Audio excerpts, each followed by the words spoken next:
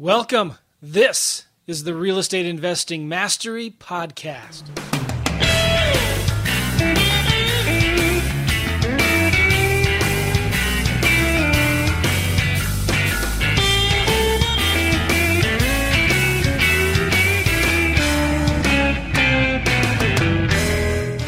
All right, welcome everybody. This is Joe McCall. This is the Real Estate Investing Mastery Podcast. I'm really glad you're here.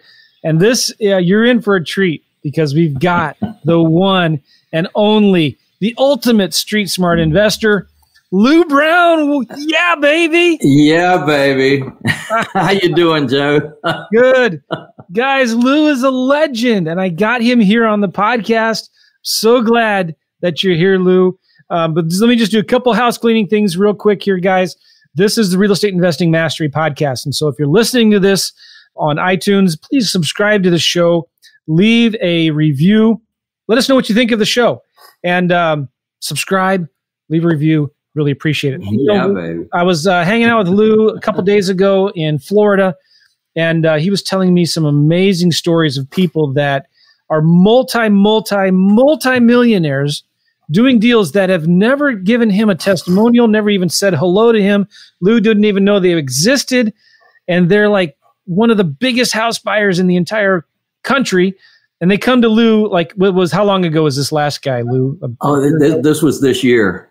I was at an event, and in fact, it was a trade show, and this guy walks up to me, and I'm thinking, okay, he wants to talk to the vendor that I'm talking to. No, he wanted to talk to me, and he said, hey, Lou, I just want to let you know, my name's Steven Seal. I'm from Florida. He says, I want to let you know, because of your system, because of your whole enchilada system, I bought it 20 years ago. He said, we're now the 13th largest owner of single family homes in the United States. And we own 11,000 pieces of land lots. And we've done it all with your system, with your trusts, with your owner financing, with your lease options. And I said, yeah, baby, that's good stuff. Unfortunately, I hadn't seen him for 20 years. That's amazing. But that was a great story, and it's exciting, just to know that people can take the ball and run with it. People can make things happen in their life. It's just amazing how quickly things can occur. He said he was a young guy. He said his wife didn't want to hear that he had spent any money on real estate investing and training tools and things like that. And he said he sure is glad that he did it. And, that just excites me when we see people just grow that quickly and really make things happen. That's pretty much what I live for. Oh, man. And if you don't know who Lou is, okay, I'm going to ask him to introduce himself, tell us a little bit about him. And he's been in the business a long time. And there's a reason why he calls his program Street Smart, is because Lou has the street smarts. And not only has he done a ton of deals, he's coached tens of thousands of people to do deals as well. And so it's a real honor and a privilege to have you here, Lou. I appreciate it. We were hanging out a week or 2 weeks ago in Tampa. I've seen you around before, but I've never really had a chance to talk to you. And those courses right there above your head have changed countless lives. Mine is one of them. Yes. I had one of your courses. I don't remember which one. It must have been the whole enchilada, where you're talking about trusts. And when I was first getting started, you made it such this complicated thing down to simple, easy to understand. Your paperwork on trusts was amazing. And so thanks. Oh, thank you. Thank you for saying that, Joe. I really appreciate it. And I'm just thrilled to be part of your audience and your team, and just to spend some time with you today, because it's always exciting. I hear so many good things about you and your podcast, and just a lot of people that get turned on, get a lot of great information from you. So I appreciate what you do as well. Thank you. All right. So can we rewind way back, Lou? When did you get started in real estate? Well, if you go all the way back, I bought my first house when I was 18 years old. I was able to put it under contract, and then right after my birthday, I closed on it. So officially, I owned it at 19 years old. Wow. But it's the first house I ever lived in. I was raised by my mom. She was a war bride. She came over on the Queen Mary. Wow. She had met her American trooper husband. Everything was going to be fantastic. Then she got here to America and she found out he was an alcoholic and he was an abuser. And she was strong enough to get out of that relationship and say, you know what, goodbye. So she was here by herself. And then she met my father. I jokingly say her second mistake. Cool. So it ended up just being the two of us. Nice. And you imagine being in this country. She was from Scotland. Her whole family was over there. Nobody was over here. She didn't have money. Back then, you had to pay for international telephone calls, and it was very expensive. So she wasn't able to really even connect. I mean, it was letters back and forth to Edinburgh, Scotland, and pretty much she was here by herself. And it was just a struggle. We didn't have any money at all. I make a joke about our dining table was a Samsonite card table that we bought with S&H green stamps from the S&H green stamp store. And that's how we furnished our apartment. So I've definitely lived both sides of the equation, from not having money to having money. And I just like to say that rich is better. Okay. And so I was able to buy my first house because I had a prod. It was one of her friends. I called her Aunt Mabel. And what Aunt Mabel did was she had bought the duplex that she lived in. I was 8 years old, and she essentially was telling me that the people on the other side were paying enough money to cover the mortgage on the property, which meant that she was living for free. And that's when I learned about parallel universes. I learned that we were hiding out from the rent man and she was living for free. And I said, man, I got to learn what she's up to. But of course, I'm 8 years old. I don't know what's going on. And then she told me she bought the duplex a year later next door. And the people on one side were paying enough money to cover the mortgage, and the other money was theirs. And they had a great lifestyle, went to the steakhouse every night, went on cruises. They just had a great life. And I realized that they were getting free using real estate. And so that was an eye opener. And then she told me at 18 years old, she says, you need to buy a house. And I'm thinking, wow, Aunt Mabel, you go to banks and qualify for loans. How in the world could I buy a house? But she turned me on to her friend, Realtor Sue. Realtor Sue took me around, showed me properties, and I was able to put a property under contract by taking over the existing financing on the property. What year was this, Lou? Yeah, baby. That was, what year was that? That was 1976, I think, was my first property, and it was just fantastic. So I found it. Look at this. Yeah. You're finding your enchilada. No, this is something different. I'm sure he's a friend of yours, Robert Allen. Of course, right? Yeah, absolutely. Nothing Down. Robert Allen, Nothing Down. Yes, totally revised for the 80s. That's right. I own that book, Joe. The new revised edition of the all-time. So you were doing this before Robert Allen. Yeah, baby. I was able to take over the existing financing. It was an awesome thing. I didn't have to go to the bank. I didn't have to qualify for a loan.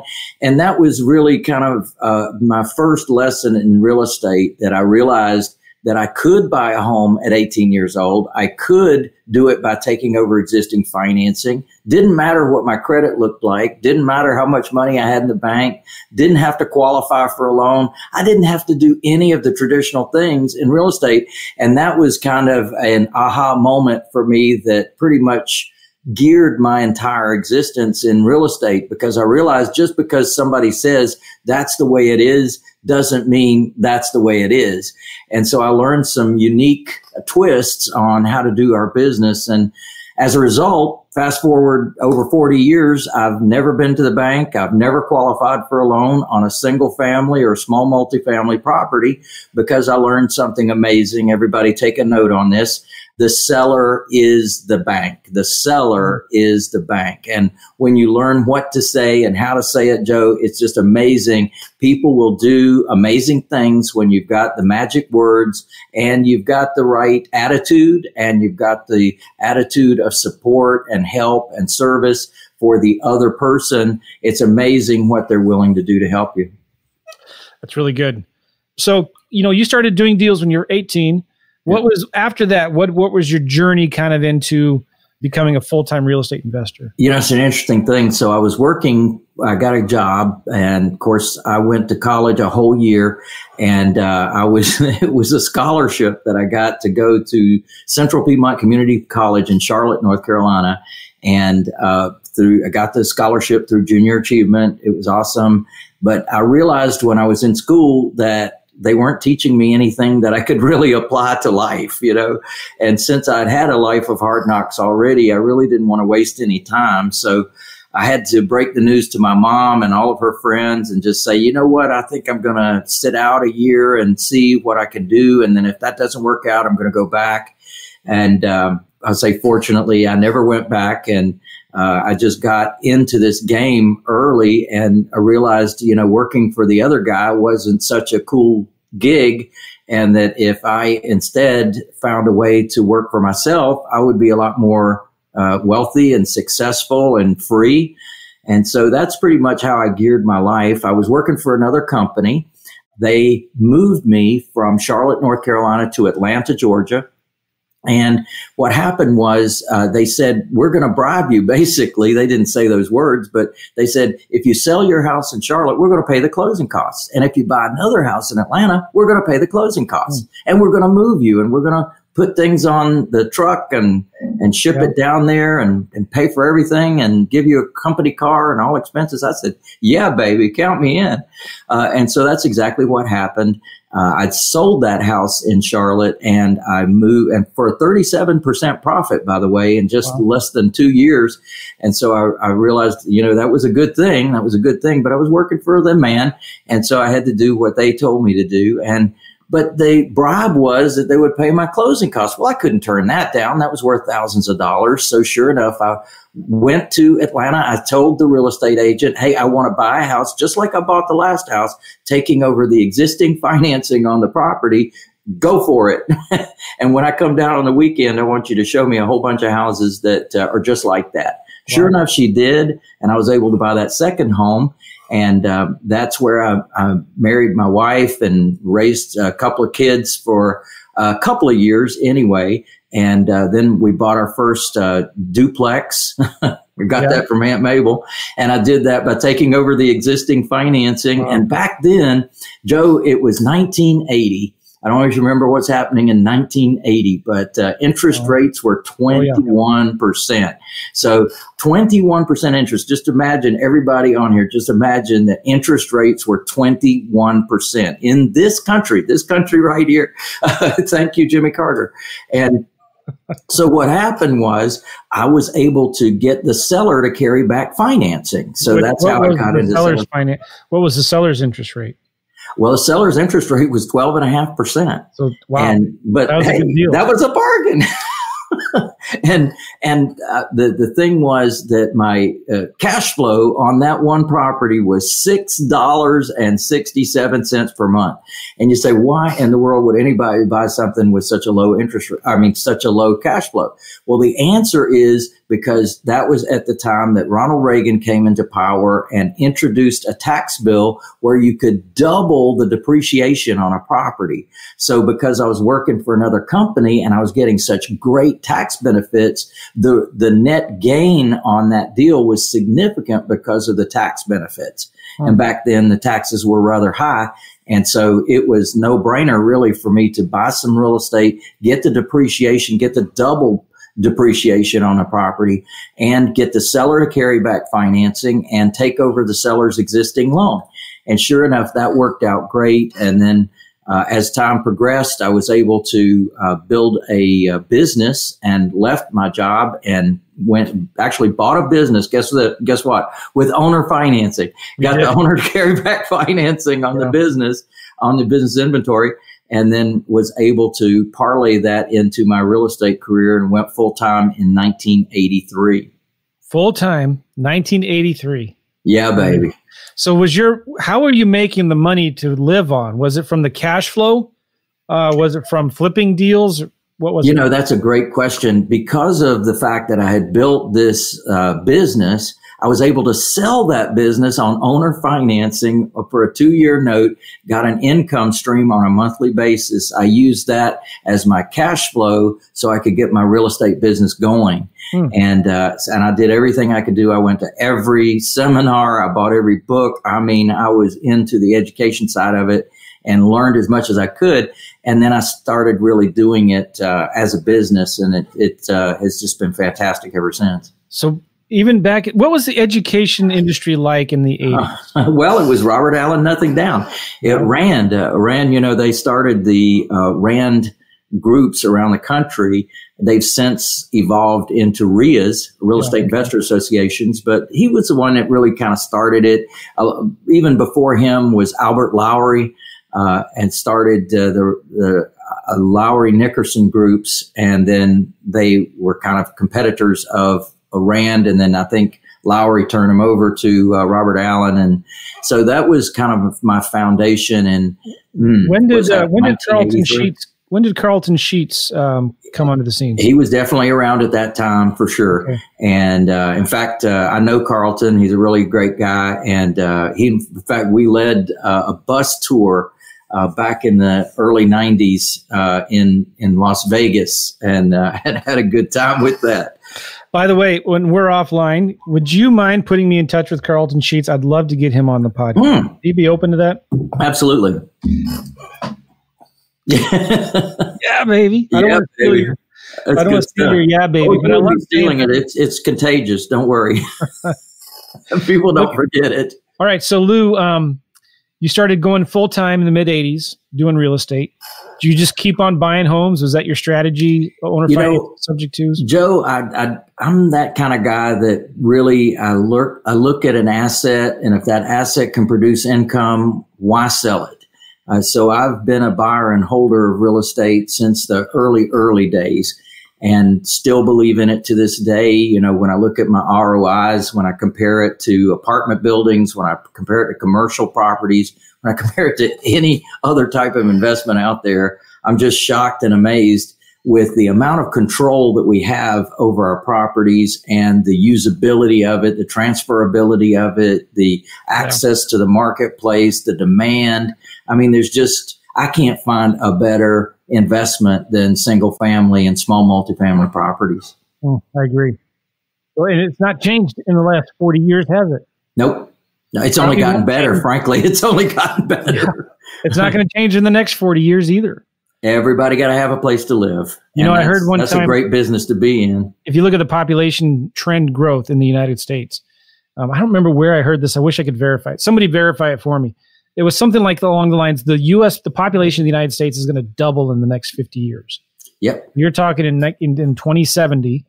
Is that right? Wow. Yeah, I can give you some statistics to support that just by going backwards and seeing how it's doubled over the last decades.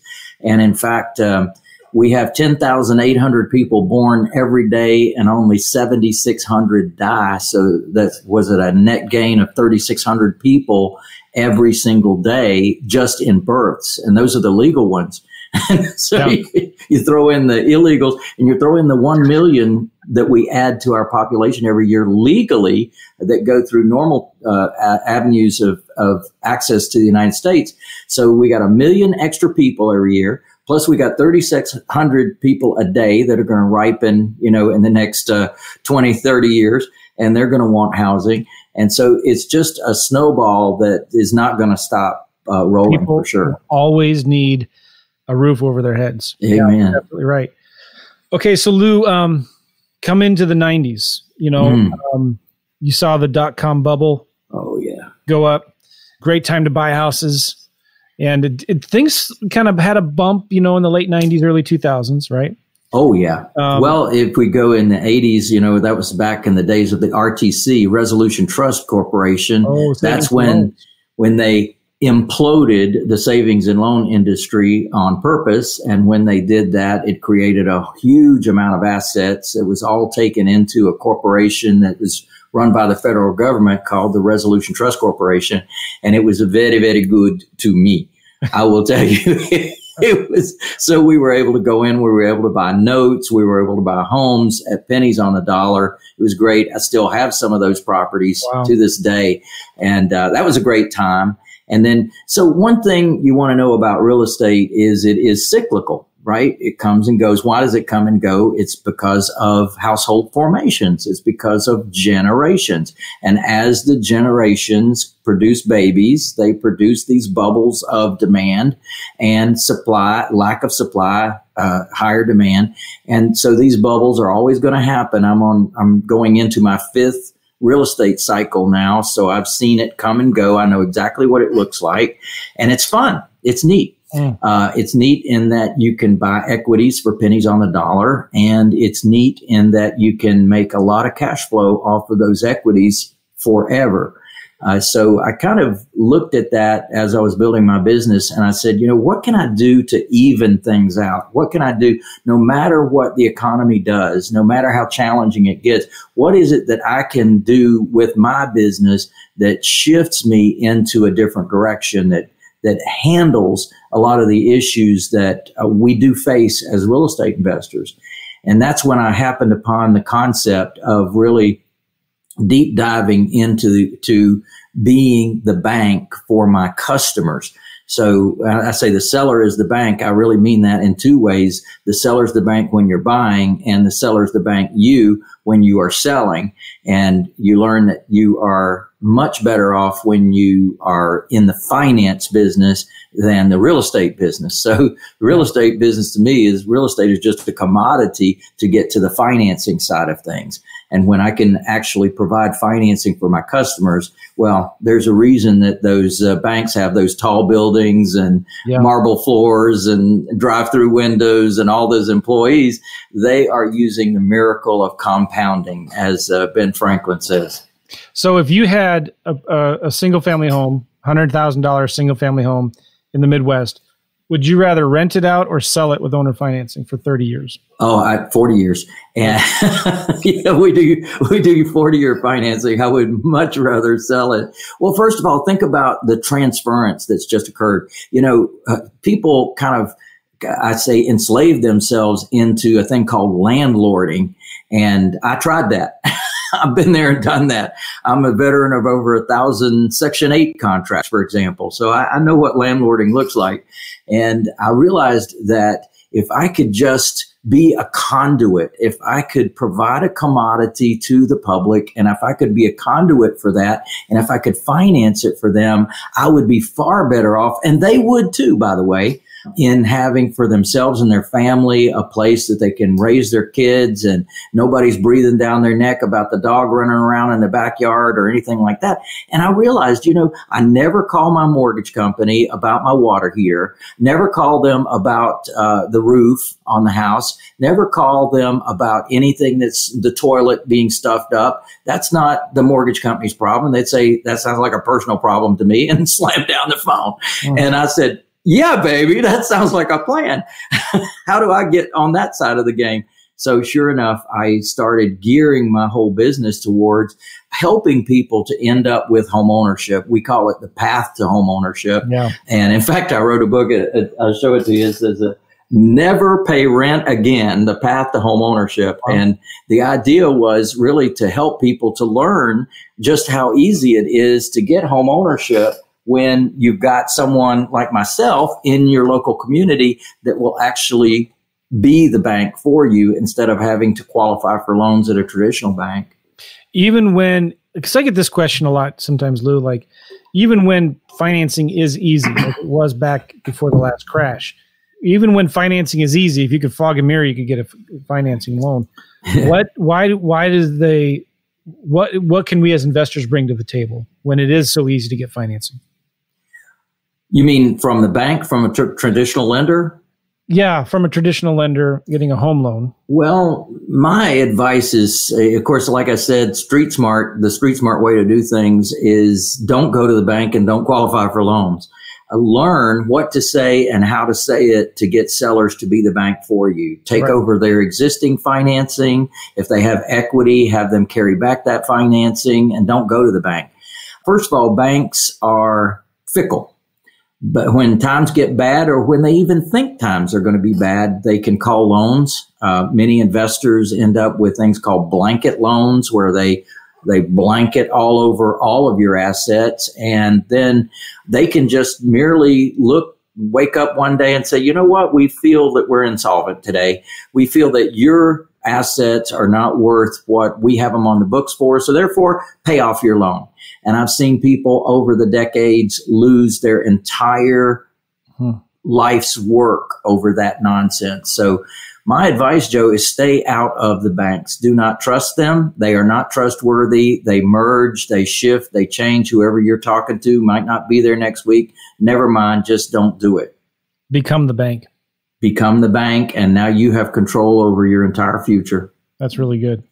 Let's talk about the last bubble real quick. In 2006, it started kind of in 2008. What were you doing at that time, and what got you through it? You know, I used to do a lot of renovations. I big. They used to call me Mr. Kirkwood here in Atlanta because I did 26 houses in one neighborhood at one time. Wow. And so I used to just go from property to property because my kids were actually in a school not far from there. And so I would drop them off in the morning and go from property to property, and then pick them up in the afternoon and go home. But so I kind of filled my time by becoming Mr. Kirkwood. Yeah. And the funny thing was that I was doing all these renovations. Of course, that's when you used to buy, fix up, and sell. And that was kind of in addition to the buy and hold philosophy, I was making some really good money regentrifying neighborhoods, taking older homes, restoring them, making them spectacular, columns and granite and beautiful bathrooms and the whole nine. And then once it was restored, selling it and taking that cash, parlaying it into other properties, and just kept the ball rolling that way. But just like we were talking about cycles before, it's like musical chairs. And so basically you might be left standing, and right there at the end of 2008, that's exactly what happened to me. I had 10 properties. I bought them right. I bought them cheap. I fixed them up beautifully. They were on the market. People were raising their hand. They were loving it. I had bought them at auction. They were terrific deals. And they were signing contracts, and all of a sudden the bank said, no. And so all of those contracts fell through. I was not able to get them sold. I started, thinking, wow, what is it about the economy? Here we go. We're getting another cycle now. What could I have done differently?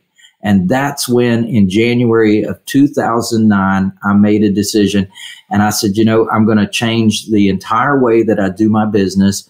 I realized that my problems in real estate have never come from the buying side. I was always able to buy houses right, buy them cheap, buy them with seller financing, zero interest, take over existing loans. There was so many ways I could buy properties. That was not my problem. My problem was always the selling side, when I was dependent upon the marketplace and dependent upon people coming through and qualifying for loans and all the issues with credit and everything else.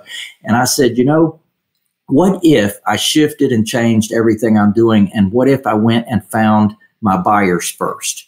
What if I went ahead and got them qualified first? I found out exactly what their credit looked like, how much down payment they have, how much they can afford on a monthly basis, what number of bedrooms they want, what number of bathrooms they want, where do they want to live. And I actually go and resource a property for them. And then aha. So then I've designed an entire marketing campaign around attracting those kind of people. And then when they come into our world, we're able to actually cipher them. We're able to actually identify who they are and what they're up to and where they're at in their life, and then determine exactly what would work for them. And then we can go resource a property for them. I can owner finance it for them. I can buy it right and buy it cheap and take over existing financing. Then I can be the bank for them on the sales side. I can make a spread in between. They can be happy. They can raise their kids there. They can choose the paint colors. They can choose the carpet colors. They can fix up the house at their leisure. I can give them credit towards their down payment for doing some or all of the repairs. Yeah. And so that was the big shift, Joe, that I came to when I came to that time frame. It's funny that you would mention that. Yeah, yeah. So these were deals that you would stay in the middle of then, right? So you found a buyer who's got 10, 15 grand to put down on a house. You know they need a house in this area. You go find it to them, and you wouldn't just wholesale it back to them, right? You would find a way to buy it, turn around, buy it with owner finance or some kind of creative financing, and turn around and sell it to that end buyer, but stay in the middle, right? Yeah, baby. That's exactly right.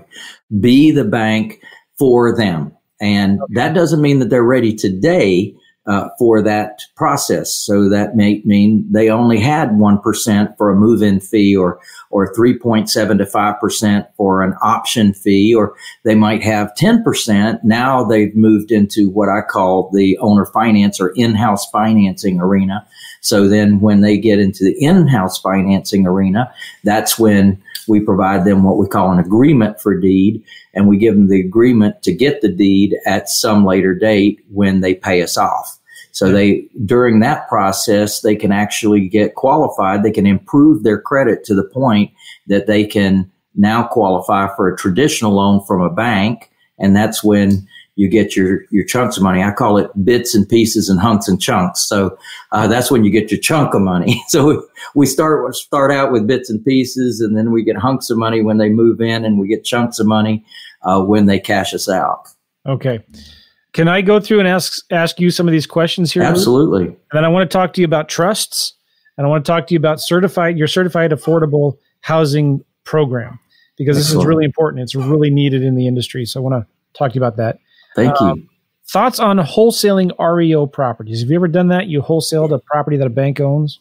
Right. So it's definitely an opportunity. And usually the reason you're not buying that is because you don't have the cash to buy that. I would say, let me teach you how to go find that money because I've funded those kind of deals with private funds where I don't have to wholesale the properties. I actually purchase those properties. Listen, you're paying pennies on the dollar. You're giving somebody like me a great opportunity. By the way, I love wholesalers. Put me on your wholesale list. I do buy from wholesalers throughout the month. We love wholesalers, and I also beg wholesalers to come to my class. And I say, you don't know what you're giving away. I'm making $30, $40, $50, $100,000 on this one property. Let me show you how you can do that too. So what you're talking about right now is like, if you're a wholesaler, most wholesalers only have one offer to give to sellers, right? That's right. It's cash. You can teach them how to make different offers. That's right. And maybe buy a deal that the seller wouldn't take your offer at 70 cents on the dollar, right? Amen. In fact, that's one of the things I tell wholesalers is, look, if you've got a deal that's, you're having troubles with, it's not working out, let me know about that. I probably have a solution for that. I love bad titles. I love troubled properties. I love all that kind of stuff because there's such a narrow number of folks that actually know what to do with that stuff. It's a great opportunity. And so when I'm talking to a wholesaler, I say, listen, does that home have any existing financing on it? And they say, gee, I don't know. Well, they didn't know because they don't know. They don't know that that's actually an opportunity. And so I say, okay, well, go back and find out if it's got any existing financing. So sure enough, they'll come back and they say, yeah, it's got a loan. How much is that loan? What's the interest rate? What's the term? What's the payment? How much longer do they have on the loan? I don't know. Go back and find that out. Yeah. And so they come back to me and I'll say, okay, here's what I want you to do. And then have them go back to their seller and actually restructure that deal so that we can take over the existing financing on the property. And I can actually pay the wholesaler more for that kind of property than I can on just an REO property.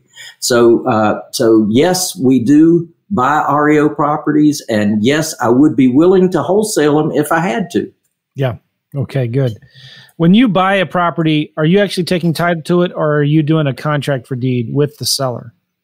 So when I'm taking title to a property, it always depends on what the existing financing is. Typically, if back in the day, I would consider doing lease options and agreement for deed with a seller. Pretty much I don't have to anymore with my credibility, with what we do and how we do it. Those are just willing to give me the deed to the property. Bought one this morning, subject to the existing loan. And it's just great. So once you learn the magic words, they will allow you to take over their existing financing on the property. And did that cover your question? Yeah. So define a subject to is when you buy a house subject to the existing mortgage, right? Right. So if there's existing financing on the property, I want to know all about it. I want to know what the interest rate is, what the term is, what the payment is, because that's financing. That's money that I don't have to raise from another source. That's points that I don't have to pay to raise that money.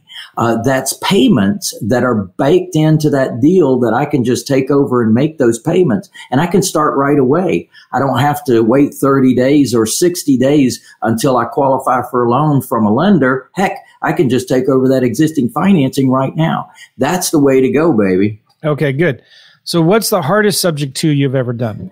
I bought an apartment complex one time, and I'm that guy that doesn't want to qualify for loans at banks, right? And so the seller of the property had this wonderful $900,000 loan on the property. And I went, yeah, baby, count me in. I wanted to take over the existing financing, but I was also aware that that was a commercial transaction. And I knew that I couldn't get away with in a commercial deal what I can get away with in a single family deal. So I said, I got to be careful about this. So I, in my contract, said that that's the way I was buying that property, is taking over the existing financing. Well, of course, we had to get lender approval. A lender says, oh, yeah, we'll be glad to. We're going to underwrite you. We're going to qualify you. Give us all your basic information as well as your underwear size and your grandmother's maiden name and everything else. And, of course, that's not me. So I said, what if I just paid you?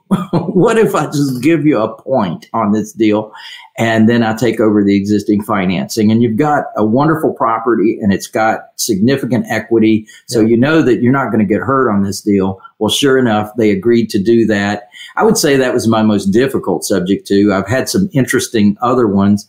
I had one that I bought from a paralegal that worked in a law firm here in Atlanta, the largest law firm in the South, and she worked on the 42nd story or whatever, and she was in the litigation department.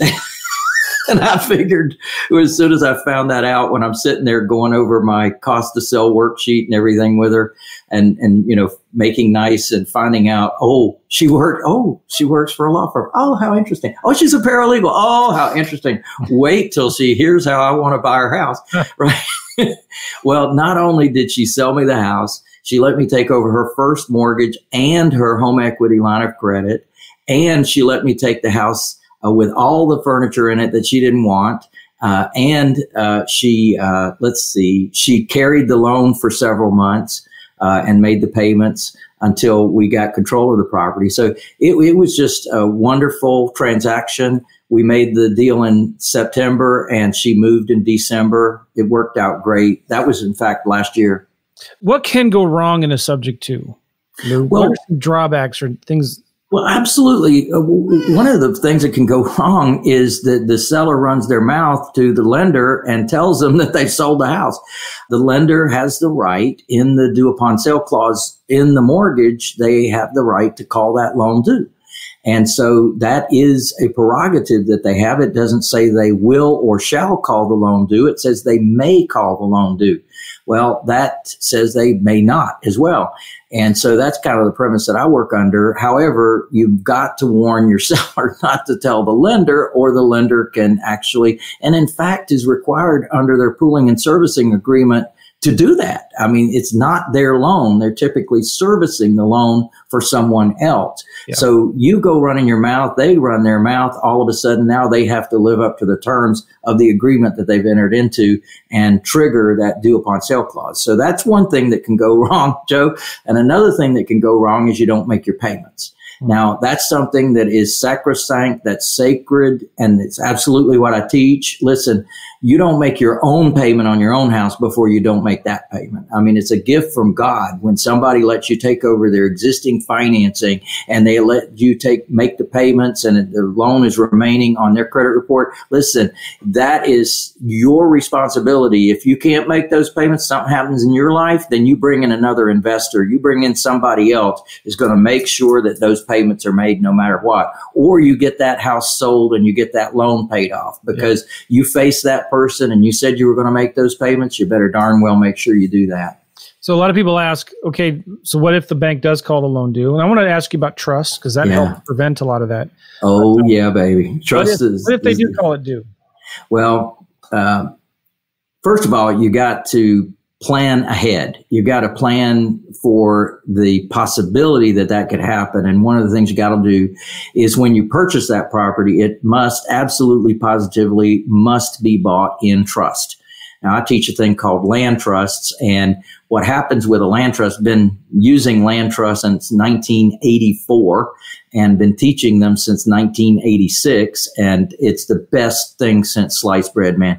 It is awesome. It not only allows you to buy property subject to, but there's about 30 other benefits of trust that you cannot get with any other entity, not a corporation, not an LLC, not a limited partnership. You can only get it with a trust. So I love trusts for not only what they can do to allow us to make money, but also the protection, the privacy, the probate avoidance. There's just so many good things that trusts bring to the table, but most people don't know about them.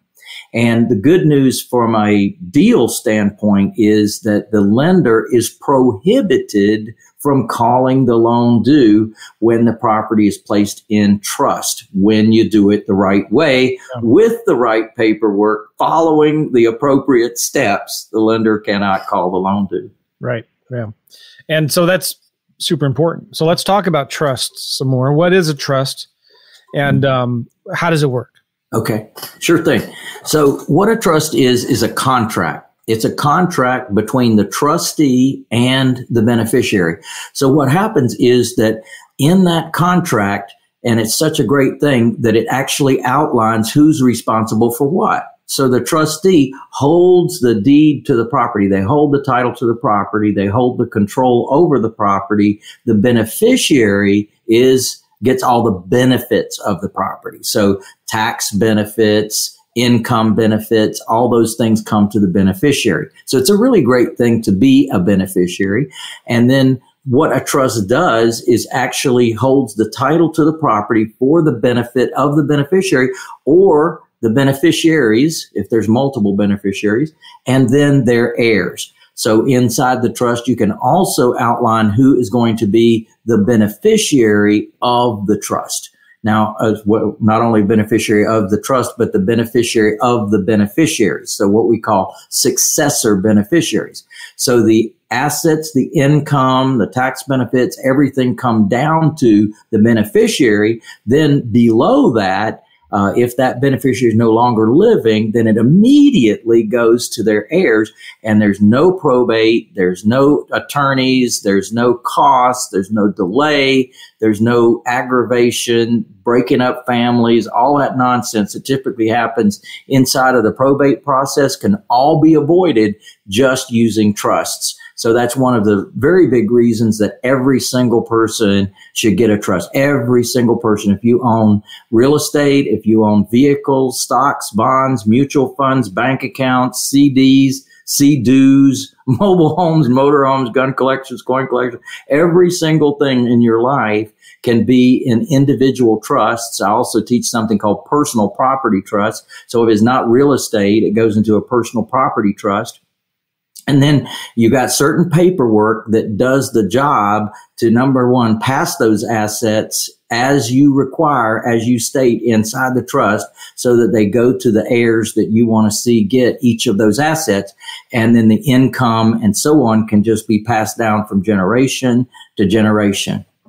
Yeah, that's good. So Lou, when you're doing these deals, do you get a local title company, an attorney to help you with it, to keep it above board? Setting up these trusts. Some people get really intimidated by that, and you teach how to do it. But do you also recommend getting a local attorney or title company to help you with it? Sure. It's important you start with a foundation. They're going to charge you a fortune if they're creating it from nothing. And so what I use is documents that I've gotten approved by the American Probate Council using the laws of all 50 states. We designed special documentation that does exactly that. And then I say, hey, now I've got a link for people to be able to get a Legal Shield through me, and then I have them have a Legal Shield attorney sign off on the documents for their state. So what happens is now they're able to, have something in their file that says they're state compliant as well. There's some unique things here and there. It's not a big deal. You've still got the foundation of things. Far cheaper to start with a foundation, have somebody review it, than it is to actually have them create it from scratch. And one of the biggest issues, Joe, is that an attorney, they can tell you the legal side of things, but they don't always focus on the strategic side of things. And there's many, many benefits and strategies of privacy that can come from the use of trusts that attorneys don't know, they don't advise you on, because maybe you didn't ask that question, but also because they just don't know themselves. Yeah. So, on your personal deals, do you still use a title company to help you close these? Oh, absolutely. Do it on your own? So we close part of it in terms of the trust side of it, and then the title company does the title search, and then they do the HUD-1 closing statement, and they do the seller acknowledgments and things like that. That's what the closing attorney does. Nice. Okay, good. When you teach this all over the country, do you teach students to find a good investor-friendly title company or escrow company, whatever, in their... Oh, absolutely. You've got to have a team member that understands what you're doing. Yeah. If you don't have a good team member, see, often when you're purchasing a property in the contract, they'll say it's to be closed at Dewey, Cheatham and Howe law firm, whatever. Yeah. And I say that's nice. However, under RESPA, Real Estate Settlement Procedures Act, he who pays the closing costs is the one that gets to choose the closing attorney. So since we're typically paying the closing costs on the purchase side, we get to choose our attorney regardless of what the contract says. So that's coming back to your point of, yes, you want a team member that understands what you're doing, understands how you do it.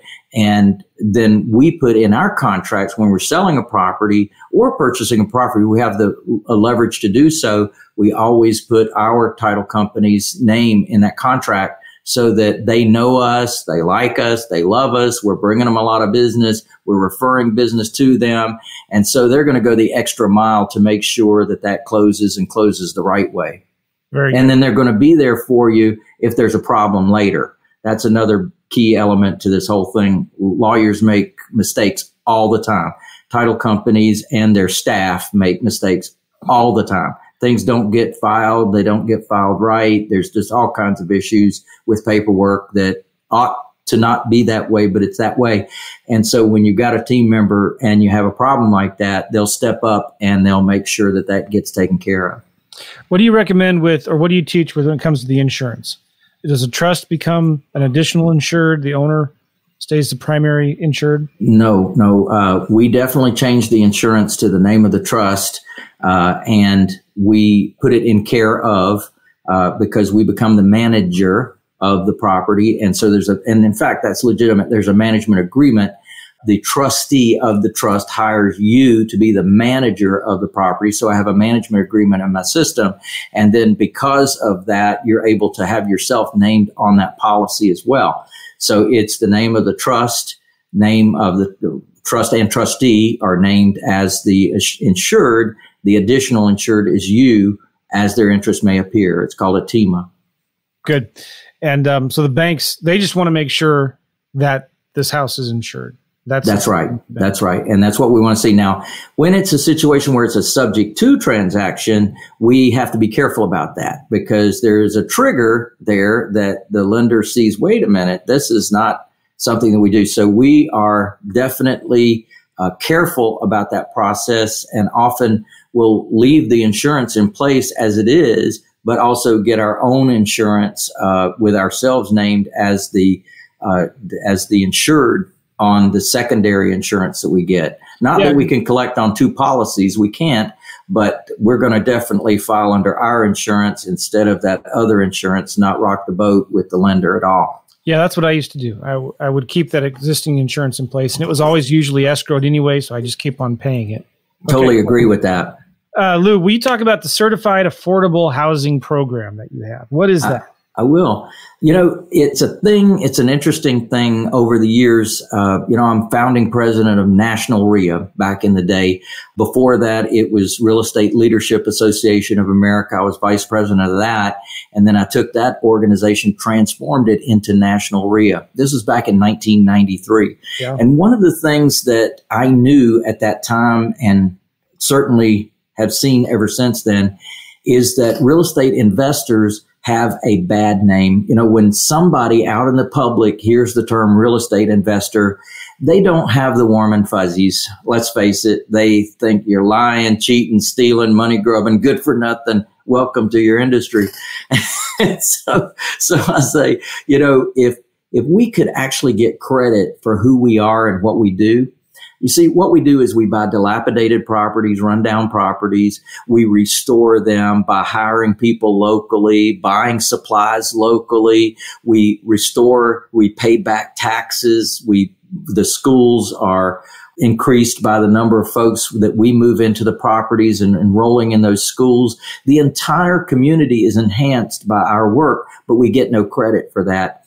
So I realized that a magic word out there in the world is affordable housing. And what is it that we do? Affordable housing. That's exactly who we are. That's exactly what we do. And in fact, we don't even sell properties or rent properties to people that can't afford them. Mm-hmm. So affordable housing is not the price of the home. It's what the person can afford. And so by our methodology of actually attracting the person first, discovering who they are, how much they have to put down, how much they can afford on a monthly basis, then we provide affordable housing for them. We go purchase the right price, the right house in the right neighborhood for them. They approve it. We go ahead and close on it. They move in, and they've moved in to our affordable housing program. So we call it the path to home ownership. And so what I do is certify people in offering that program locally. It's called the Path to Home Ownership.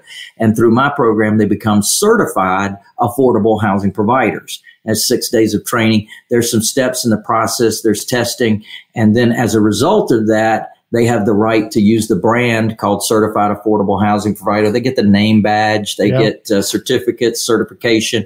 A lot of my licensees have wrapped their vans, wrapped their vehicles, trucks, cars, everything else. They've got, some of them have grown to have offices now. They've got teams. They're just doing amazing things in their local communities. And I get very, very excited about it because I'm just seeing transformations happen all over the country. We're helping people to end up with home ownership that otherwise would not have had an opportunity to do so. And our local certified affordable housing providers are doing that. And they're making a very nice living as well. Yeah. The cool thing I love about it is finding the buyers first, because like in any type of real estate that I've ever done, the easiest deals are always the ones where I have the buyers first. It's like, it's so much easier to shop for what buyers want than to sell them what you have, isn't it? Like, yeah. I heard this analogy once. It's like taking a bowl of spaghetti, walking down the street and trying to sell this bowl of spaghetti to people. They're going to think you're weird. But if you go out and you say, hey, listen, what would you like for dinner? I'm going to go buy it for you or order it for you, whatever. And they tell you, I'll have a burrito. And you go, I'll have a whole enchilada. So I say, yeah, baby. And I'll go make them a whole enchilada and I give it to them. And they're like, they buy it. So it just makes it so much easier, doesn't it, when you can do that? And the cool thing about the program that you have is it kind of gives a certified stamp of approval. Like, this is somebody who's been trained, who knows what they're doing. And it helps even if you have a license now, a real estate license, because then it even gives you that much more credibility. It does. In fact, one of the things that we do is when we go talk with a seller or a lender, we have a book called Doing Good While Doing Well. And we actually present this book to our seller. And it's loaded with stories of people throughout the country that are doing exactly what we're doing. And so as a result of that, there's a lot of credibility that comes to in front of the seller at that time. I say, listen, if you expect to be able to take over someone's existing financing, or you expect them to carry back financing, which are two of my favorite things. I've already told you, 40 years in the business, I've never been to the bank and qualified for loans. Well, if you expect that to happen, you better have a lot of credibility. There better be some really good reasons for people to give you that opportunity. And so that's one of the reasons that we give all of our potential sellers and our potential lenders, we always give them the book to underscore that credibility and to have them have something in their hand that they can look over and realize, okay, this guy or this gal, they're part of a nationwide network of affordable housing providers. They're not just out there by themselves kind of hanging on a string, and maybe they might make the payments and maybe they might not make the payments. These people have gone through training, they've gone through certification, and it's like that comfort level that people get when they talk to a real estate agent or a mortgage broker. You know, they've got some experience and some background and some training, so it definitely helps. Nice. Give me the link already, right? How do I get this? Baby. Well, you can, there's actually several different links. There's certifiedaffordablehousingrovider.com. Certifiedaffordablehousingrovider.com. There we go. There's one of them. Would you like me to give your folks a book? Doing good. Yeah. Doing good while doing well. How do we get that book? Okay. GetDoingGoodBook.com. GetDoingGoodBook.com. GetDoingGoodBook.com. I love it. That's a beautiful thing. And so you guys can get the digital version, or we'll ship you a book as well. And you can get that. And I'm looking at Amazon. It's $25 on Amazon. Yes, it is. Wait a minute. I don't want to get it for free. What are you talking about? Oh, you don't? Oh gosh. Yeah. I just like to give stuff away. And, the fun thing is that when people see what this is, they get very excited about it. So I enjoy the process of teaching and training people to build amazing businesses. And we've certainly had some great success with that over the years in our world. Yeah. We've helped a lot of people to build multi-million-dollar businesses.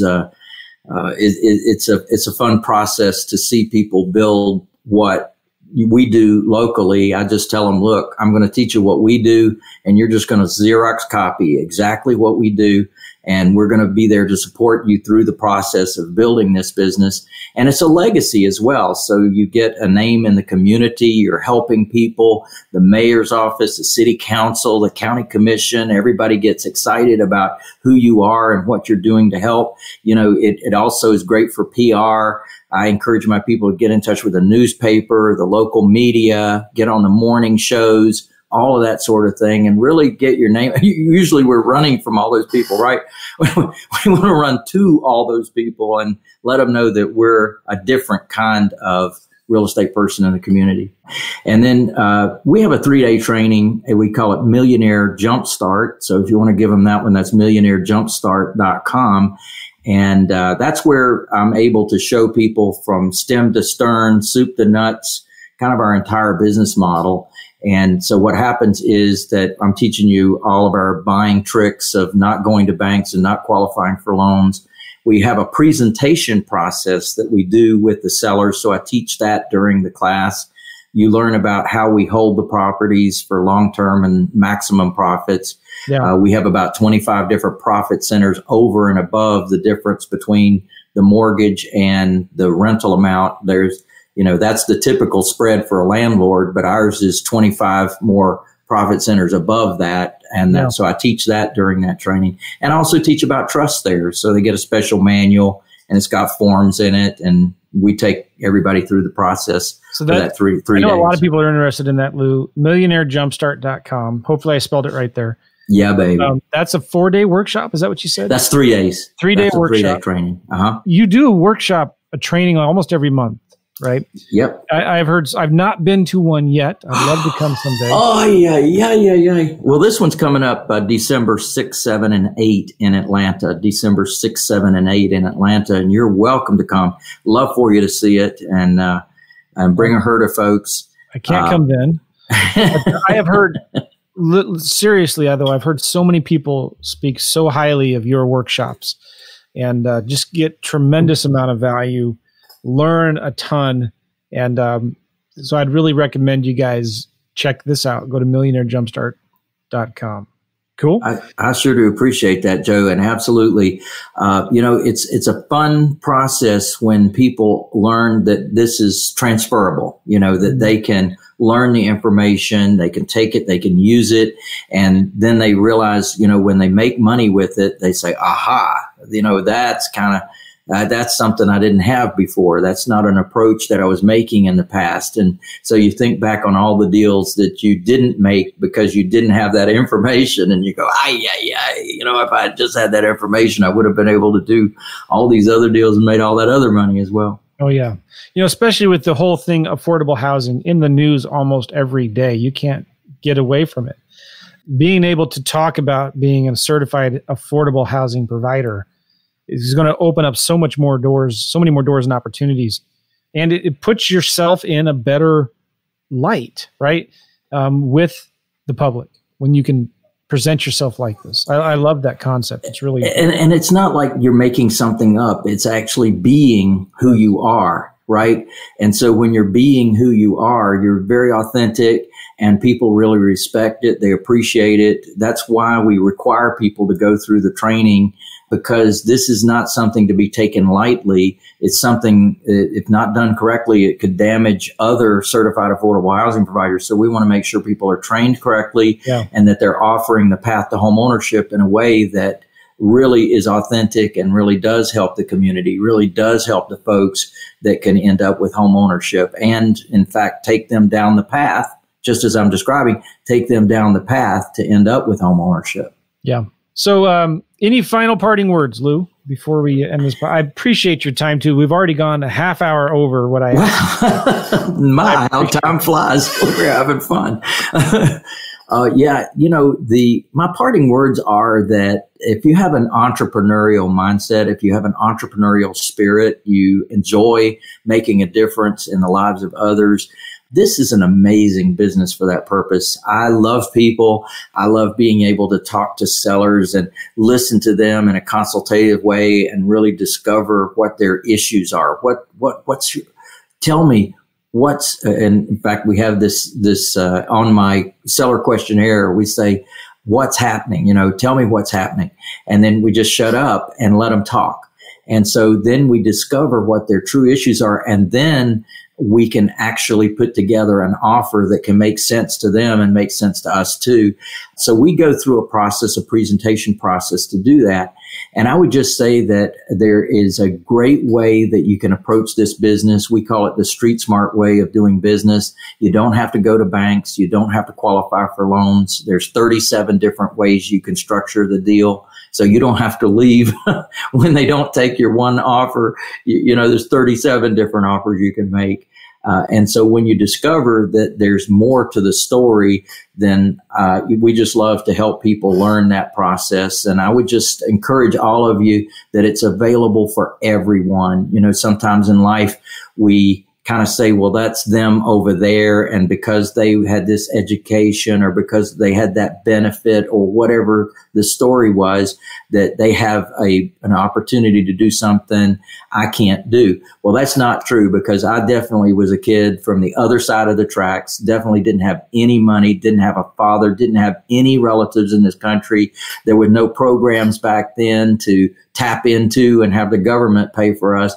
I mean, there was nothing. And I was able to come from there to here. And I will tell you that you can absolutely duplicate everything that I'm doing. We have the most diverse group of folks that are doing our program. You will be shocked and amazed just who's involved in my program. I mean, they are from every walk of life, every kind of handicap. I mean, it's just amazing.